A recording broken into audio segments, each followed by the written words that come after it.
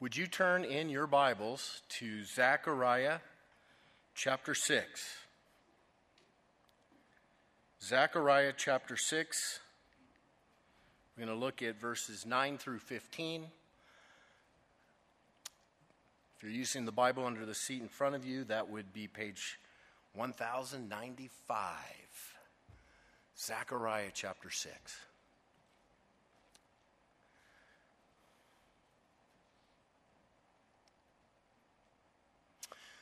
Lord Jesus, you are so awesome and wonderful. You are the King of kings and the Lord of lords. No one like you.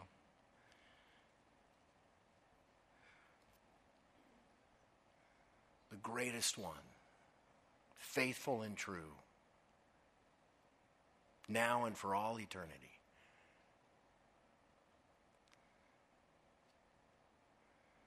I pray, Lord, that we would see your greatness again in greater ways even tonight. From your word, I pray. In Jesus' name, amen. Amen. The state-mandated religion is the most dangerous and destructive force in all of human history. Political power, state power, and religious power blended into one is a recipe for complete disaster. A ruler over such a system like that has way too much power. There's just too much power. He can harness all of the power of religion and politics to manipulate people. It's really absolute power. And we all remember what Lord Acton said. All power tends to corrupt, and absolute power corrupts what? Absolutely. No human leader should have that power with all the state and the religion. It will end up in great catastrophe, and we have seen that throughout human history. And we have seen that even, unfortunately, throughout church history. A lot of ugly things have happened in the church when the state and the church get blended together. And I want to share just a few of those bad episodes in church history. A very significant event took place in 312 AD. There was a power struggle in the Roman Empire at that time. A powerful ruler named Maxentius was holding Rome, and another ruler named Constantine was coming to take Rome from Maxentius. Now, how many of you have heard of Constantine? So Constantine was greatly outnumbered. There was no way he was going to take back Rome. Well, in October of 312, he prayed. And as the story goes, he had a dream. And in that dream, he saw a large cross in the sky at night. And there were words under that cross that said, "In this sign, conquer." Constantine woke up the next morning and made all of his soldiers mark their shields with the Christian cross. And then they advanced and conquered the city of Rome. They shouldn't have done it. They were greatly outnumbered, but they did it. It was a miraculous victory. And Constantine saw this as the confirmation of the Christian faith. And so Constantine became the Christian emperor of Rome, the first Christian emperor. And he made Christianity the recognized religion of the Roman Empire. Now, think about that. Before 312 AD, Christians were outlaws. They were living in the catacombs. They were being rounded up and fed to the lions. Constantine made it the state religion. and the Christians got pampered. In fact, he gave complete freedom of worship to all Christians. All property that had been taken from Christians in the past was restored to them. He would recognize Sunday as a public holiday every week. And Constantine built all of these marvelous church buildings all over Rome and really all over the Roman Empire where Christians could now gather. Now, on one hand, that's a pretty cool thing, don't you think? And the Christians that were alive and a part of that and saw that, they saw it as this wonderful open door. They're going to go share the gospel and freely worship the Lord, and they're going to win the whole world for Christ. And so that was a really good thing. But it eventually became a mandated religion of the Roman Empire where it was forced on people. So a few years later, another emperor, Theodosius, in 380 AD, made this edict official within the Roman Empire. I'm just going to read it to you. He says, "It is our will that all the peoples we rule shall practice the religion which the divine Peter the apostle transmitted to the Romans. We shall believe in the single deity of the Father, the Son, and the Holy Spirit, under the concept of equal majesty and of the Holy Trinity. We command that those persons who follow this rule shall embrace the name of Catholic Christians. The rest, however, whom we adjudge demented and insane, shall sustain the infamy of heretical dogmas. Their meeting places shall not receive the name of churches, and they shall be smitten first by divine vengeance, and secondly by the retribution of our own initiative, which we shall assume in accordance with divine judgment." Is that something that's good? Is the Christian religion, is the Christian faith something that God ever intended to be forced on people, mandated?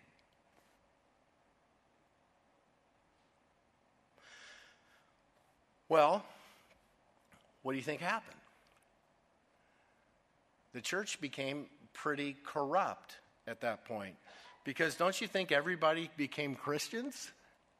If you wanted to have a part in the empire or whatever, you had to become a Christian. So you had a bunch of people supposedly becoming Christians just to join this state government and power system. So you began to have sort of a nation of Christians, like Christendom,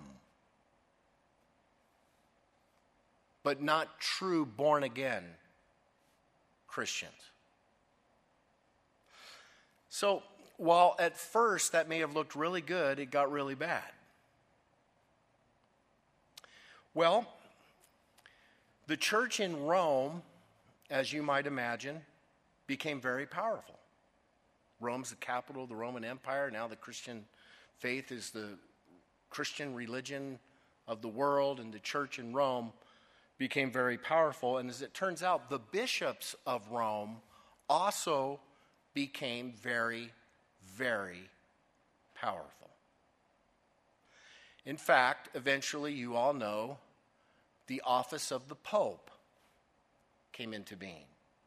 The Bishop of Rome was said to be the Pope, the Vicar of Christ, the infallible leader of the Catholic Church of the Roman Empire, with roots that you could trace back all the way to Peter.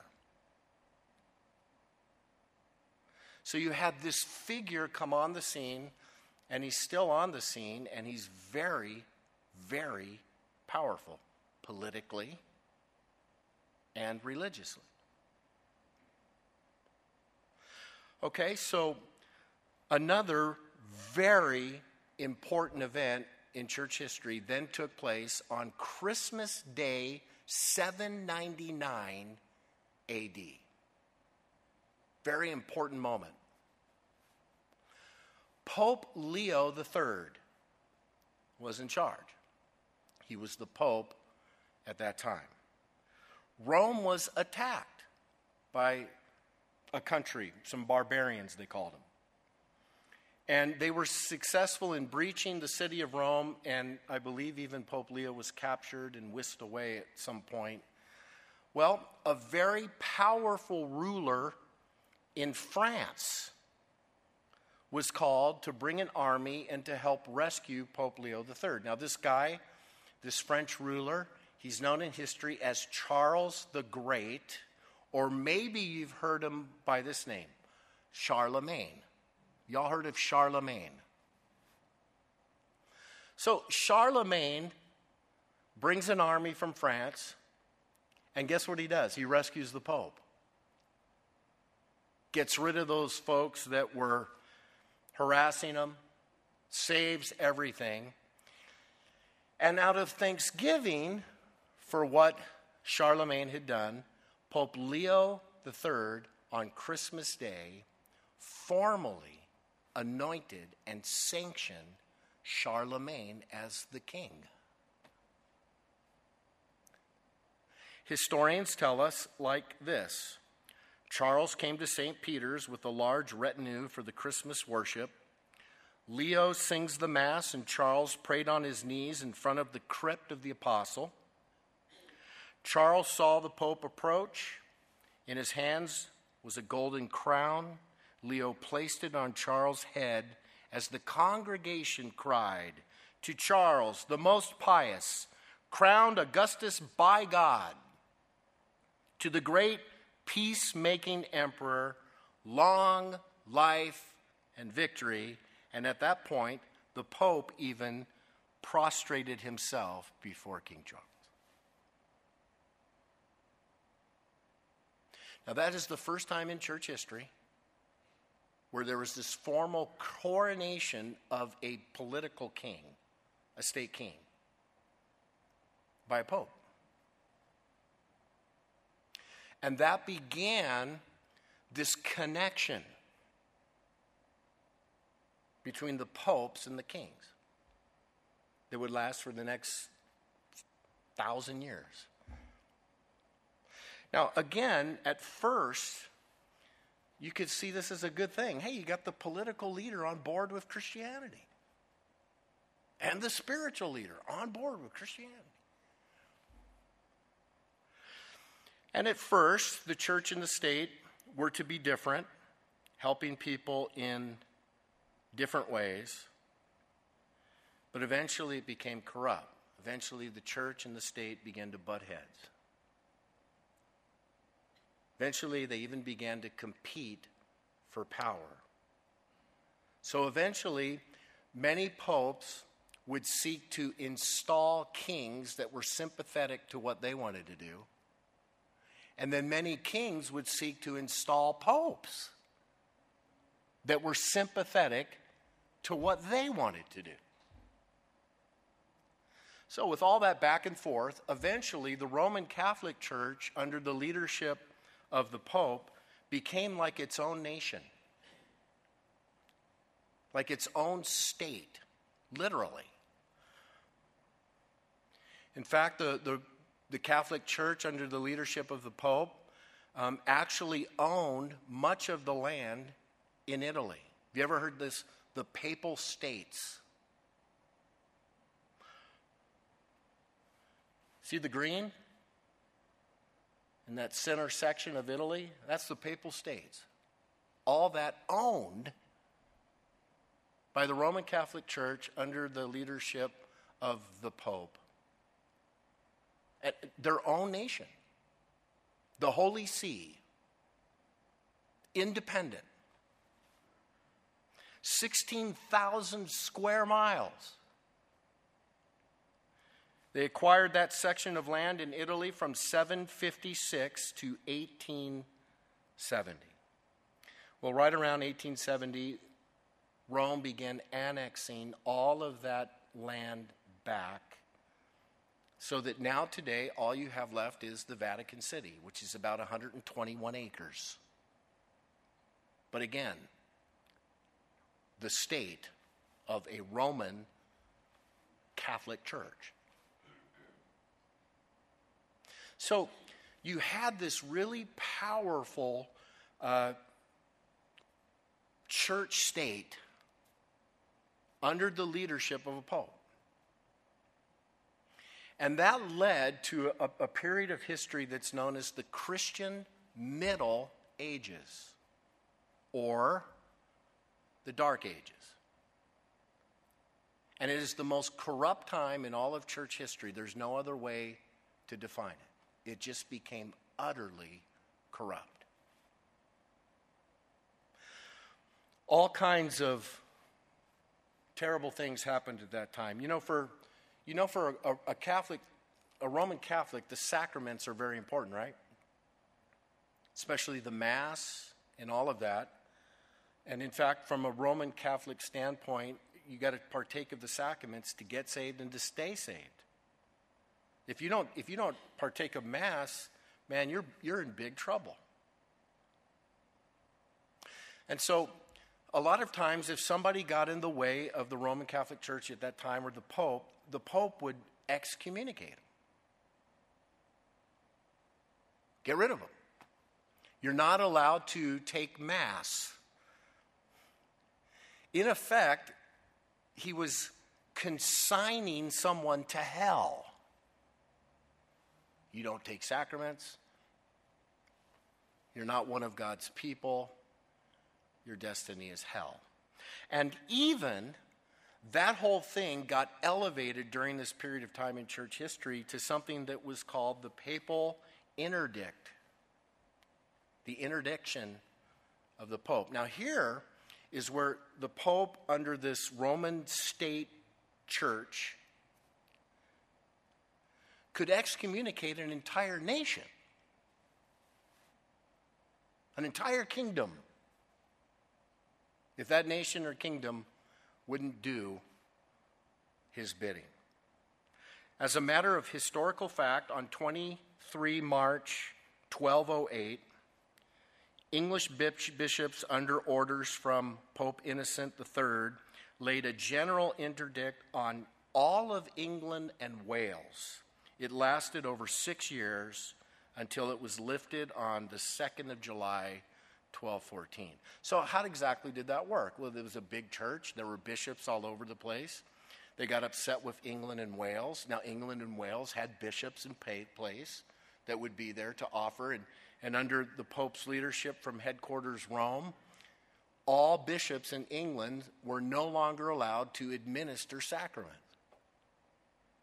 You couldn't go. And it left all of those people in England and Wales feeling, and that was used as a political power tool. This is a picture where King John finally bows before the Roman power system so that the sacraments can now be administered again. Very, very corrupt thing. So it was during that time period also that there were the Crusades. Now, how many of you have heard of the Crusades? Another terrible time. So, as you know, the Muslims were born, they come into power, and they go running into the Holy Land, and they're tearing down churches, and they're tearing down holy sites, and they're putting up their mosques and doing all their thing. And the state, the Roman Catholic state, under the leadership of the Pope, issued forth crusades. Send people out to go to the promised land and recover. Smash down all the mosques. Restore all the holy sites. Rebuild the churches. And so that was done. Now, that was one of the most terrible moments in all of church history, because in the process of the Crusades, many Muslims were slaughtered. And not just Muslims, Jews. Many, many Jews were slaughtered under the Crusades. In fact, 8 centuries, 9 centuries since all of that, the Jews have a bad taste in their mouth for the church, including evangelical churches. Now, I've been to Israel many times, and I meet Jewish guys, and we have Jewish guys, and they love us, but they're not becoming Christians. And I've had talks, and it's the Crusades. They remember it. Terrible, terrible time. Well-meaning people, well-meaning human leaders in charge of a religion and a state, but making an utter wreck of things. So it was also during that time that the Inquisition took place. Now, so as this part of the church became more and more corrupt, there became more people, Christians, that began to challenge all the corruption in that state church. And a lot of folks began to question a lot of the things that was taught. There were men who decided, you know what, we need the scripture not in Latin, we need the scripture in our own language, and so there was efforts to translate the scripture into the common language of the day. And so that church had to create this office called the Inquisition. Powerful office set up within the Catholic Church to root out and punish heresy throughout Europe and the Americas. So they sent these teams into different places. Inquisitors would arrive in a town, announce their presence, giving citizens a chance to admit to heresy. Those who confessed would receive punishment ranging from, a pilgrimage to a whipping, but others would be tortured. And a lot of men and women were burned at the stake as heretics under the Inquisition. So again, really, really tough time. Too much power in the hands of human leaders who are trying to join church and state. Okay, well, right around 1517, October 31st, 1517, a guy by the name of Martin Luther. Have you heard of this guy? He nails 95 theses to the castle church door in Wittenberg, Germany. And these are challenges to many of the practices, the corrupt practices that were enforced by the Catholic Church. Now, there were a lot of people lighting fires before Martin Luther. There were a lot of people coming up and trying to settle things. But this guy set everything on fire. The Reformation just took off, and so many, many people became Protestants. Protestants, Catholics, big fights, terrible things in the name of religion, right? Horrific things. So the Protestant church eventually, it gets split into all kinds of different denominations, right? Lutherans, Baptists, Presbyterians, Methodists. And a lot of times they're even fighting each other as leaders of a religion and a state jockey for power.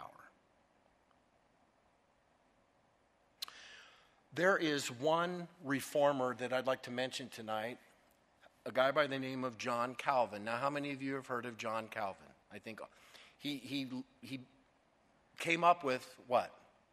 Based on his last name? Calvinism. Now, this guy was a brilliant man. This guy was really, really smart. A legal mind, a lawyer. In fact, I would argue that he was too smart for his own britches. He wrote that book called The Institutes of Christian Living, The Institutes of Christian, something like that. And it's a very detailed explanation of all the different doctrines of the Christian faith as defined by the Protestants and all of that. And he's the one that came up with this idea of God's sovereignty and TULIP. Have you heard of that acronym, TULIP? The basis of Reformed theology, Calvinism. TULIP, T equals total depravity. U equals unconditional election. L, limited atonement. I, irresistible grace. P, perseverance of the saints. It's a whole Reformed theology thing, which, by the way, has become a really big deal even in our time, as there's been a big resurgence towards that. So he was a key reformer. A lot of people don't know this about John Calvin, but this guy actually tried to put a kingdom of God city on planet Earth. A Christian utopia in the city of Geneva. Here's how the story goes. John was on the run. He was branded a heretic by the Catholic side, so he's on the run, running for his life. He stops in the city called Geneva. Geneva is basically completely lawless. They have no political leader. They have no state leader. It's completely out in the open. There's another guy there who wants to reform the city of Geneva. And John Calvin happens to be in his city that night. So he gets John and he convinces John to come, hey, come reform the city of Geneva. So the city councils offered Calvin a position, the professor of sacred scriptures. And he began his work with vigor. Listen carefully. He prepared a confession of faith to be accepted by everyone in Geneva who wished to be a citizen. He planned an educational program for all, and he insisted on excommunication, particularly expulsion from the Lord's Supper for those whose lives did not conform to spiritual standards. Now, does that sound familiar? It was the most strenuous program of moral discipline within Protestantism. And it was a bit more than the city fathers of Geneva had bargained for. So they tried it. Guess how long it lasted? 1 year.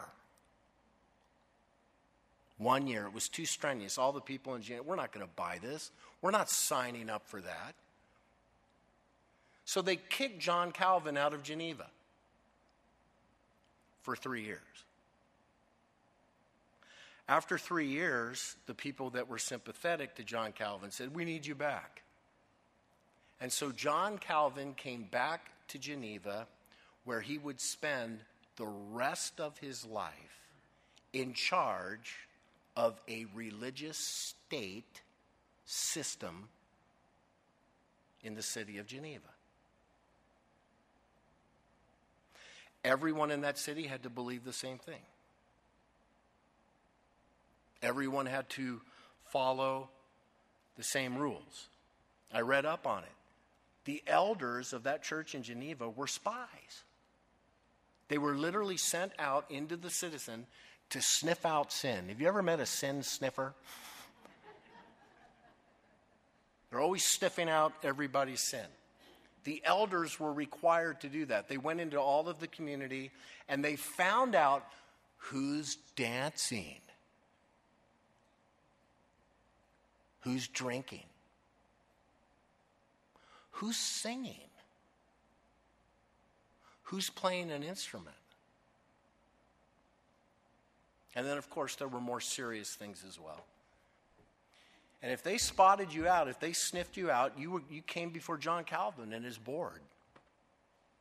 And they could excommunicate you from the church so that you could no longer take communion until you officially repented and went through. And you had to believe the way they said.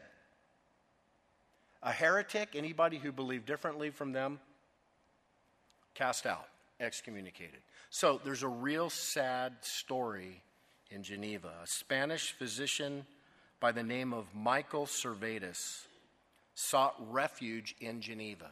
Now, this guy was a heretic. He was running from the Catholic Church. This man denied the Trinity. So in the eyes of the Roman Catholic state, he's a heretic. He's on his run for his life. Well, guess what? The Protestants believe in the Trinity. This guy comes into Geneva, a Protestant city. He doesn't believe in the Trinity. So he was judged. He was charged. And eventually that man was burned at the stake in Geneva at the beck and call of the Protestant leadership there. Now, hey, listen, if you don't believe in the Trinity, I think you're a heretic. But I'm not going to burn you to death. There's never any call for that. So, Geneva was just another version of the Roman Catholic state on the Protestant side.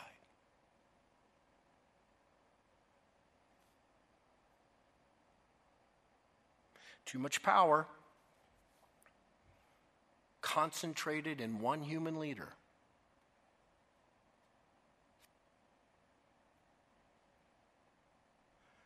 All kinds of problems. Well-meaning. Hey, let's Christianize the city. But it's just something that never ends right. Poor Calvin. Later generations, he was remembered primarily as the man who burned Servetus. Okay, and so you have that throughout all of church history. In every corner of the world, wherever anything like that has ever been tried.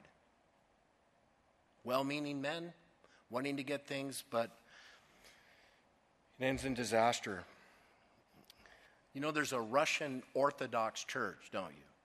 Right? And the Pope, the patriarch of the Russian Orthodox Church, is this guy by the name of Kirill. He and Vladimir are tight. They move lock and step. The Russian Orthodox Church is the leader of the Russian Orthodox Church is fully on board with what Putin's doing in the Ukraine. Totally on board. And this is what's really ironic. In Ukraine, there are hundreds of Russian Orthodox Church parishes. How wild is that? Oh, how crazy, how twisted it can get. So, I've really picked on a lot of church history tonight.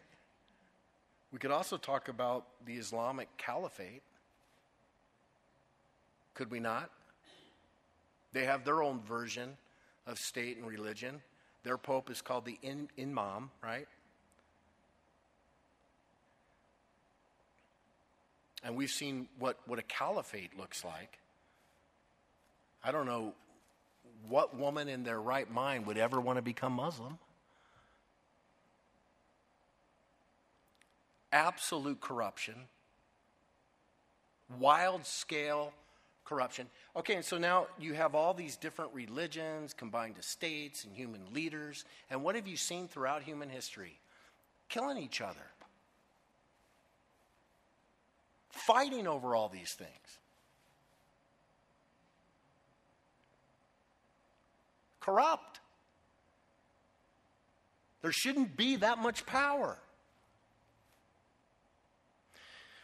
And of course, the ultimate state-mandated religion is still yet future.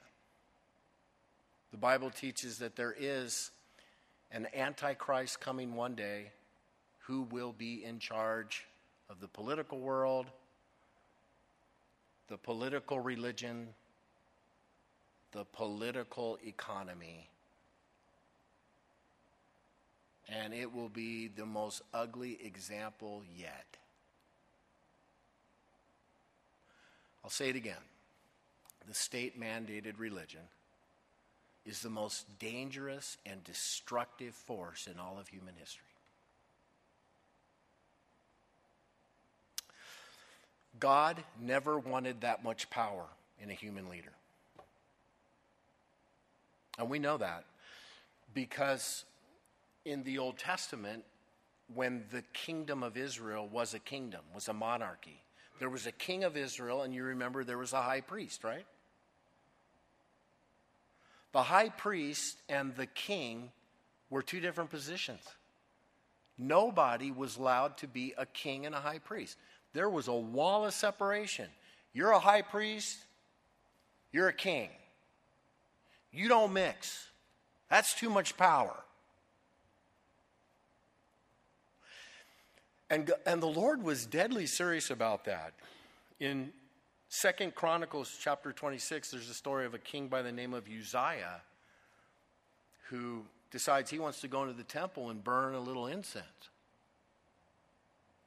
And so he goes in and he's going to burn incense. He thinks as big shot king, he can walk into the temple.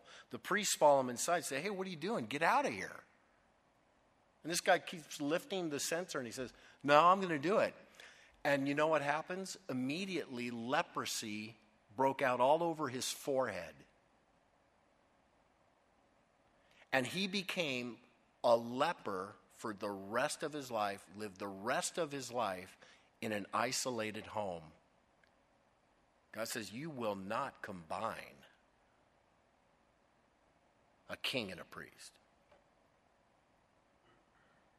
That is off limits. Because it's dangerous. So I am totally for the separation of church and state. But let me clarify it here in America. What does it mean, the separation of church and state in our society? Well, what were the pilgrims escaping when they came to America? They were escaping, really many of them, a state-mandated religion. They wanted to come into America so they could worship the way they want. America, in America, the idea is that the state will never mandate a religion. It will never tell us how to worship. Praise God for that, amen? It was never intended to say you got to move everything Christian out of the government. We live in a democracy. People can choose and we can vote for who we want. And this country was established on Judeo-Christian rules. But the whole idea of there being this separation from church and state is that, man, there cannot be a government-mandated religion in the United States. And I'm very glad for that. Because it's just too powerful, and it's been shown over and over throughout history how corrupt that can become. But you know what's really sad? You know what's really sad? We need a priest king. We need one.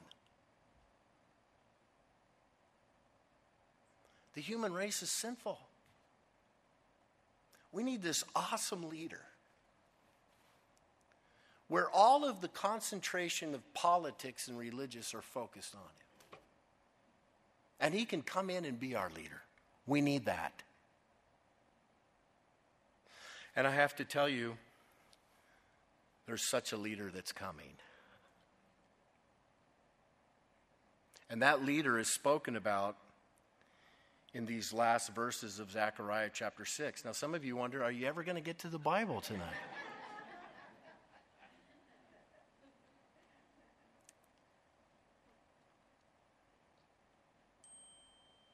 There is an amazing passage here in Zechariah chapter 6. Now remember the background.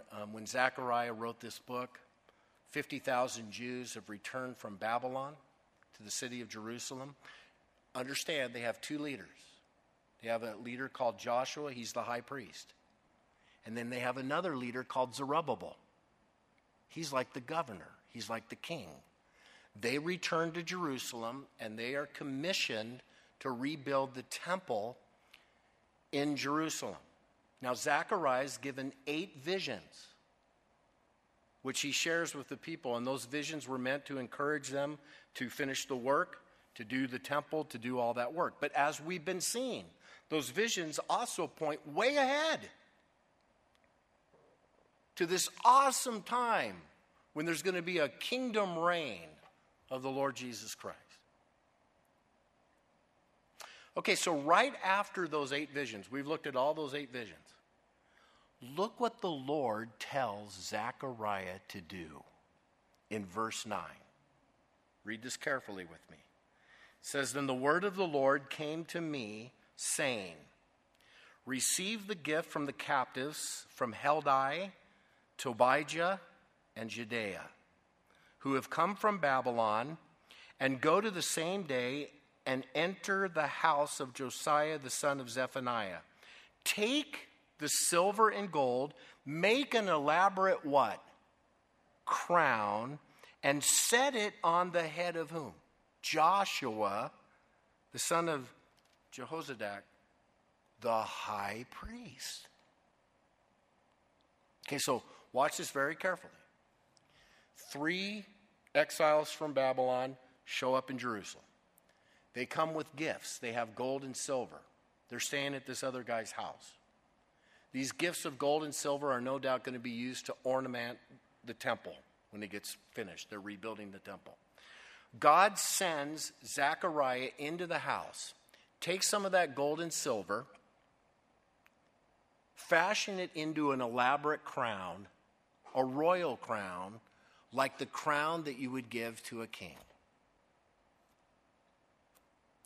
And then go and put that crown on the head of whom? Joshua, the high priest. That's weird. Joshua's the spiritual leader. He's the religious leader. He's the high priest. Zerubbabel would be more like the king-like figure, wouldn't you think?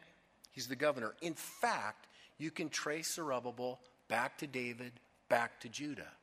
You go look in the lineage of Jesus Christ and you'll find Zerubbabel in that line. You would think that they'd put the royal crown on Zerubbabel because you don't combine the high priest and the king. But Zechariah is told by the Lord, put the crown on the high priest. And then they have a little coronation ceremony. I mean, they crown him. And then they're supposed to speak to them. Verse 12, then speak to him, Joshua, after you've crowned him with the king's crown, saying, thus says the Lord of hosts, saying, behold the man whose name is the branch. From his place he shall branch out. He shall build the temple of the Lord. Yes, he shall build the temple of the Lord. He shall bear the glory and shall sit and rule on his throne. So he shall be a priest on his throne, and the counsel of peace shall be between them both. Those are incredibly wonderful words.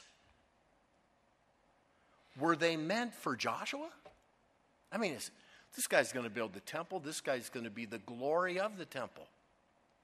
This guy's going to be a king, and he's going to sit on his throne, and he's going to be a priest who sits on the throne, and there's going to be perfect peace between the priesthood and the monarchy, all concentrated on this guy Joshua. Do you think that applies to Joshua? It's all symbolic.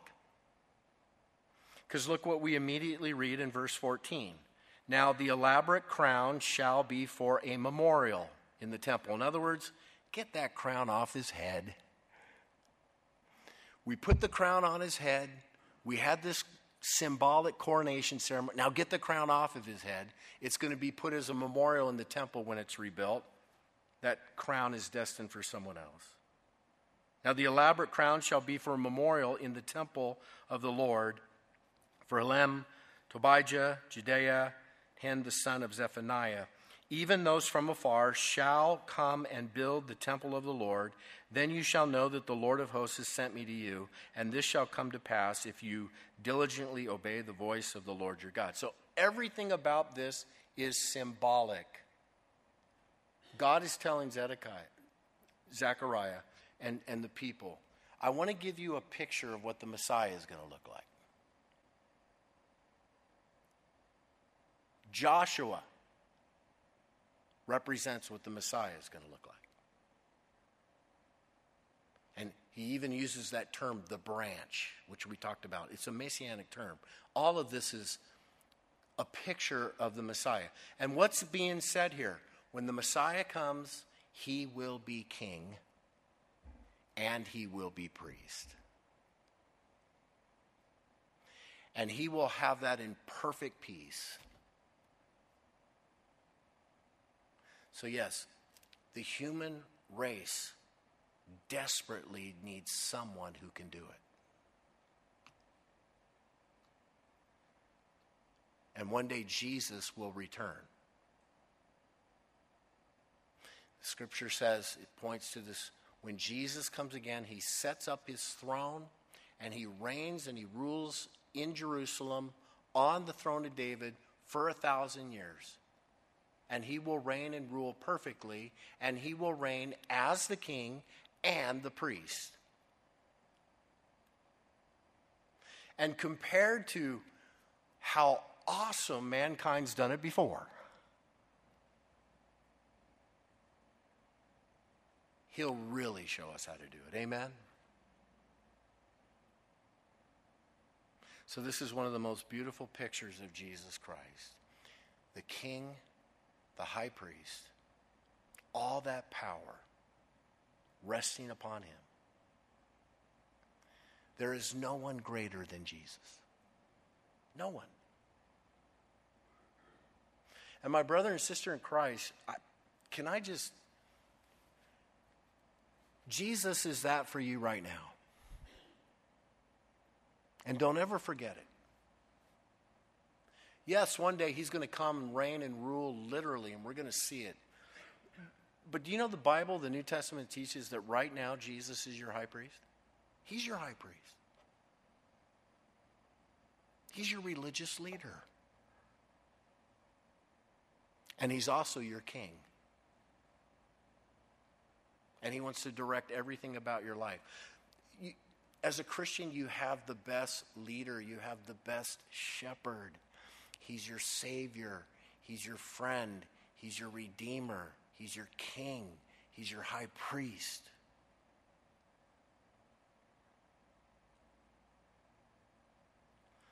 As a Christian, you keep your eyes on the Lord Jesus Christ, and you remember how great He is. And you spend your whole life serving Him and praising Him. My brother, my sister, don't get all caught up in the political stuff. Political leaders. Okay, great, we get a vote, and we should. We should exercise our freedom, and I think we should vote for the best, who closely resemble our Christian worldview and belief. But I'm not going to lose sleep. Because you know who my real political leader is? King Jesus. And you know what? Don't get all caught up in all of the church politics and the history and get fixated on somebody like the Pope or some pastor or some whatever.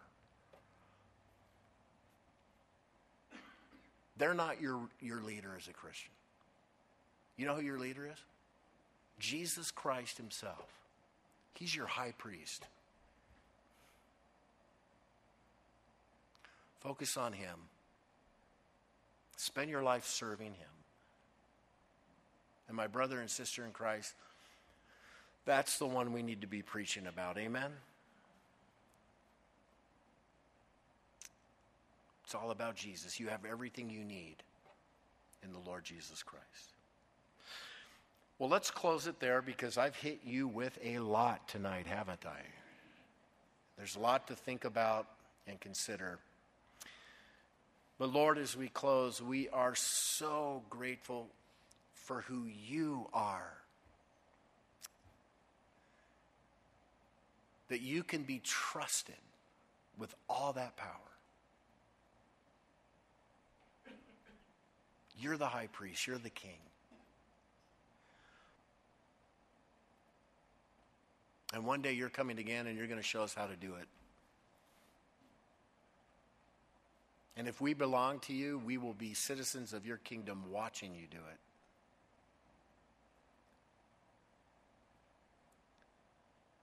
No one greater. No one better.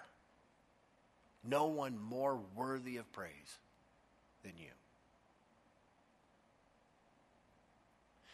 And I pray, Lord, that as your people, we would recognize that as a truth today. Be the king of our hearts today. Be the king of our lives. Be our high priest. Be our shepherd. Be our leader.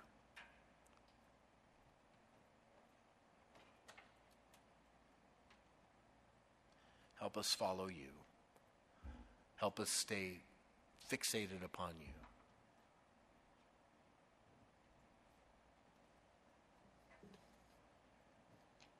Thank you that you have the power to save now and forevermore.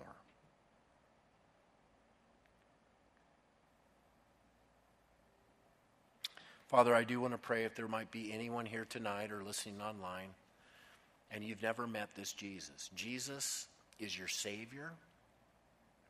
He died for you. He is the Son of God who became man, left heaven, came here, died on the cross for your sins, rose again the third day, is alive. If you put your faith and trust in him, he'll become your Savior. You'll become a child in his family, a citizen of his kingdom. He'll be your king, your priest, your friend, your Lord, right now and forevermore. Have you ever received him?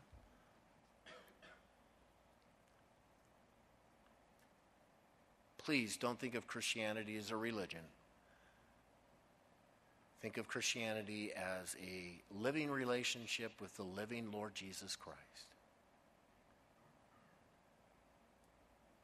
And you become a Christian, you become born again when you receive him as your Lord and Savior. If you haven't done that, I'd like to lead you in a simple prayer right now.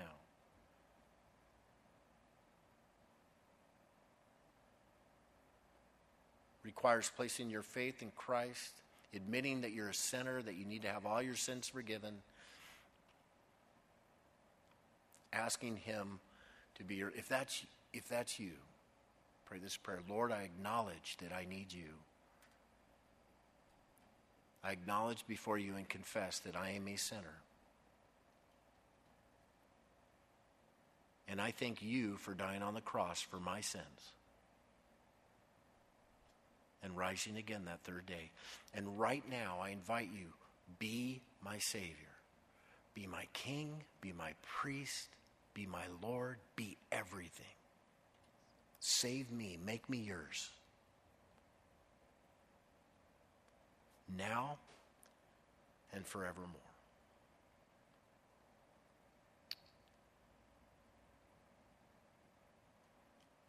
In Jesus' name, amen.